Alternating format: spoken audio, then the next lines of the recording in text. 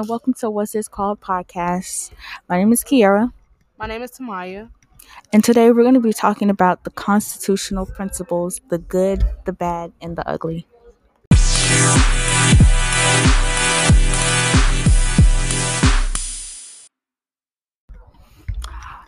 Today we're going to be talking about the two principles of the Constitution. One is going to be the limited government, and the other one is separation of power. So, Tamaya, how do you feel about the separation of power? Like, what does it mean? The separation of power is basically like to keep one group or one person from becoming more powerful than the other. As in, for example,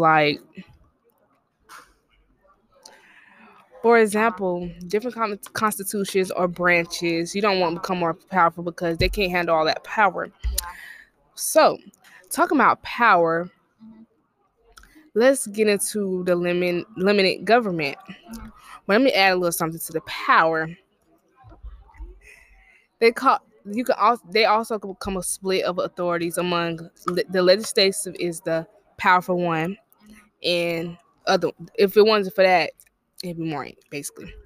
So let's talk about my question to you is, how do you feel about the limited government?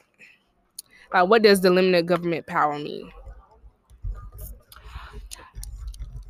The limited government is the limit of power they should have over people. What do you think? Why do you think it's important about the limited government?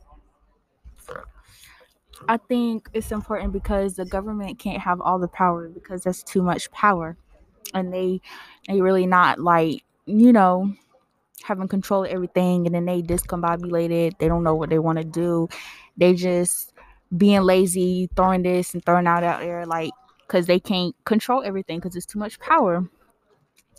And some examples are like schools, the taxes and stuff like that, because it's a lot of people around.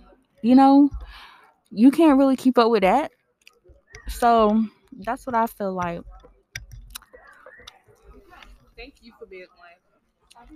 Thank you for being on our podcast today. I hope you guys have a wonderful day. Bye.